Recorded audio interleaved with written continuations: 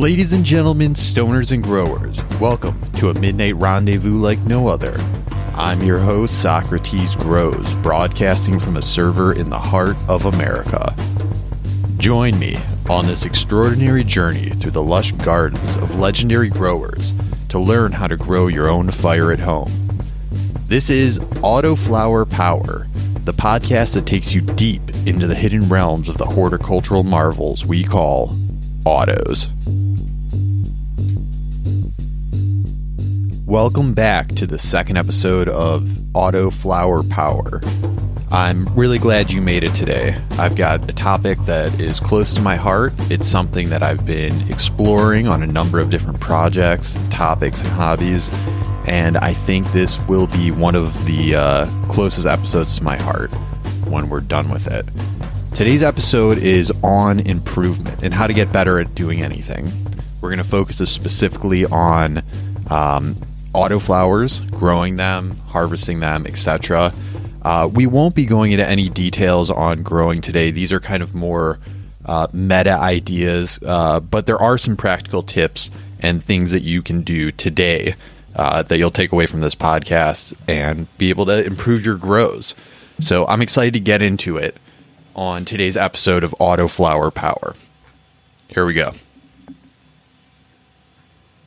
So I believe the first place that we should start whenever we're taking on a new project or a new hobby or learning something new or trying to improve anything, and we should always be trying to improve anything that we are trying to do well, is we should know what we're going after. That sounds pretty simple, but I've found myself many times chasing my own tail, not knowing specifically what I'm aiming for. So one thing that I would consider, especially because in autoflowers we get so many runs per year, is really focusing on one goal per run. This could be per plant, preferably per tent or grow or full garden, but I think focusing on one thing at a time is really the best way to improve. And you'll hear that theme throughout this is really, focus on one thing. So at the beginning of your next run, or even right now, think about what your goals for the end product of what you're trying to do are. This could be a number of different things. Are you going for super clean organic weed? Just the absolute cleanest stuff. You can't find this anywhere. The guy on the street doesn't have it. You know exactly what's in it, and that's your goal. You don't care about anything else. You just want it to be super clean. You want it to be organic. That's an awesome goal. It's probably going to taste great. It's going to smell awesome, and you're going to have a great time knowing where this came from and what was put into it. Are you trying to go for high yield at any cost? That is something that would be different than going for organic.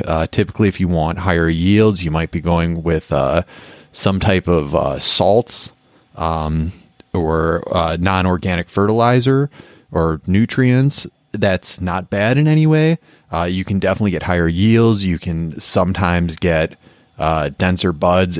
It just depends, honestly. But if that's something you're going for, higher yields, you should be looking at ways to improve your yields and, kind of taking that as the priority. So that's what I would be thinking about doing on that run. Another thing you might be wanting to do in this run is working with a specific new technique, whether it be training or a new type of medium or a new watering system, and maybe it could be a new type of nutrients. All those would be valid as far as new experiments, new techniques. And if that's something you want to work for in this run, that's a great place to start. A couple other things that you might want to consider for goals in your particular runs are, do you just want it to smell amazing? And there's certain ways that we'll get into in future topics that people have tried to come up with to just get, the terpenes totally maxed out and really reeking. A lot of that has to do with genetics. So that's, part of it. Part of your goal will be, what genetics do I want to have in order to reach these goals that I'm trying to reach on this run? You might be trying to make hash. Another thing that you might be trying to do is just get Instagram recognition. That's not something I'm particularly interested in, but hey, it's fair. Some people want to be seen on social media as, the greatest growers and have recognition from that.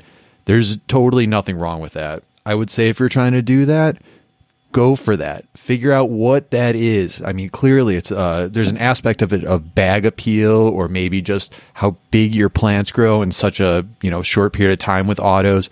There's plenty of people killing it on Instagram, and that really is not a terrible goal, is to have awesome looking huge yields and going for that. So just remember, that's going to be different though than if you're going for your super clean organic weed, or if you're just trying to work with a new training technique. These are all things that you want to keep in mind. So one thing that I would do is I would take a whiteboard, a dry erase board, some magic marker on a piece of cardboard, or just a piece of paper on a whatever, and write down the goal of your run and put it somewhere near your tent, where every time you go and you check on your plants, you see, oh yeah, okay, I'm going for yield. The actions that I take today, will they be moving me towards my goal of improving my yields? Yes or no? And if it's a no, don't do them. If it's a yes, continue and move forward with them. While there, also consider that you should know where you are at and what you can do. There's certain things that are beyond your limit or beyond what you actually want to do with your grow. This is a hobby after all for most people. This isn't a profession if you're listening to this. And with that, you should really consider the limitations of what you can and can't do and what you want to do. Those who know themselves know what is appropriate for them and can distinguish what they can and cannot do. And by doing what they understand, they both supply their need and enjoy success. While, by refraining from doing things that they don't understand, they avoid making mistakes and escape misfortune. Unquote. This is a quote by Socrates, the dead Greek guy that I take my name from, and I think it's a great quote, great thought. You really want to understand what you are capable of, what you understand, and focus on those things. Don't try to go chasing what other people are doing or things that you haven't quite wrapped your head around. That's great to research and great to think about, but that's not what you want to be applying to your garden, especially if you want to see success. So really focus on what you know and what you can do right now to maximize whatever that goal in mind is. Next, I want to talk about research. This is just kind of a couple quick notes. You can find so much information about cannabis online. You can find so much information about autoflowering cannabis. There's so many great resources, from the Autoflower Network to podcasts to videos. There's just endless amounts of information on it. There's great books now, even on autoflowers. So what I would really consider when it comes to research is study people who are doing what you want to be doing. Don't just go for any random person and type in how to get XYZ and just take some blind advice. I would really look for people who are actively showing their work online and doing what you would like to do, and kind of suss from that information that they're putting out there what it is that they're doing and how they got there. This is the way to really gain the knowledge of how to get better at things, and not just kind of waffle around from idea to idea. With that in mind, you do want to start with a pretty wide net of information and filter down. So you can look at everything to begin with. This is something that I'll describe later as the MIT technique, and filter down as in, okay, I'm going to look at all the different autoflower growing ideas to begin with. How can I grow this? I can grow it in cocoa. I can grow it in soil. I could grow it outdoors. I can grow it indoors, and kind of filter it down. Okay, I'm not allowed to grow it outdoors, so I'm not going to grow it outdoors. Okay, I have no interest in having living soil in my house, and filter it down. By the way, those are not my actual preferences, but I'm just giving an example. Next, when you're doing research, be specific on the topics.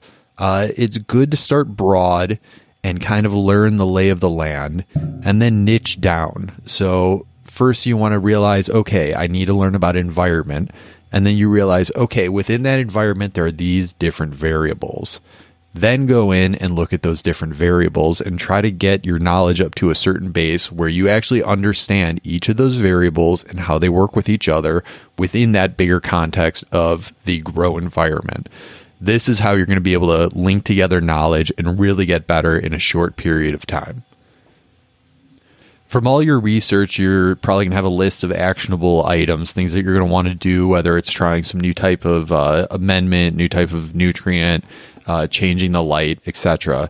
I would keep a list of these to, go back to and maybe implement one at a time or during a new run.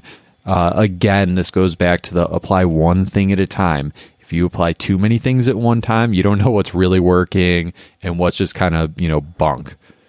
This is so important when it comes to gardening, so important to growing. You don't want to just throw spaghetti at the wall and see what sticks. You want to take one thing at a time and try it. That way, okay, this new watering technique changed, the growth from X to Y. If you're applying new amendments, you change the light and you do the water, you have no idea what's going on. To some degree, we're trying to be scientists here. That sounds silly because we're typically, just growing for our own fun, our own hobby. But really, we should approach this with a scientist point of view. We should use a scientific method and isolate variables and move forward one by one, changing things as they come up slowly over time so we can truly see what the results, and not only see the results, but to see if our intuition about what we think these new actions will take, whether it's changing lighting or whatever, are the results that we expect. And that'll in turn help us make better predictions in the future. All right, another idea that I think is really important and quite useful is to keep a log or grow journal.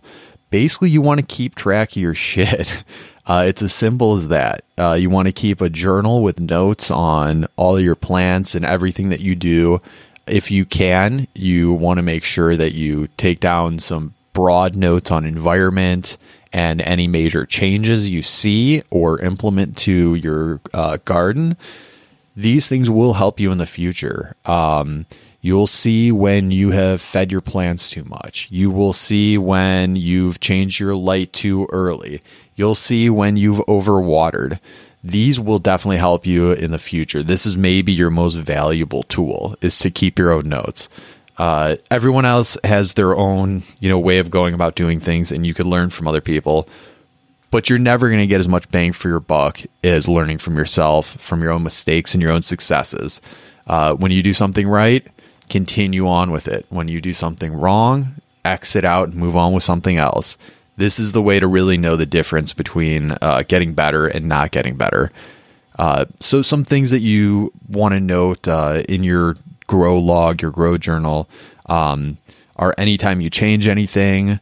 You also want to note as far as the grow goes, so you can look back later, what type of mediums did you use? What type of lights were you using? What were the light cycles? What were the temperatures and veg, the seedling phase and flower? What amendments you've used, if you've tried anything new like compost teas, etc. These are all important. Another thing that I would strongly recommend is somehow keep track of how many days everything has been going for. That sounds simple and obvious, but that can really help you a lot. Kind of knowing where you are with the grow and whether things are on track or not and what you should be doing. There's a little app I use on my phone. This is for iOS called Countdown. It's a free app. I just create a new little note and it saves, and I put, when something has been popped, something germinates, and then from there I kind of know what the day count is, so I could know when to re-amend or when fertilizing needs to be changed.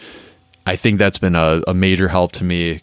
Before I used to write down the date and be like, was that the day I put it in the cup to germinate? Or was that the time it showed up as a seedling? Or was that the transplant date? I'm not even sure.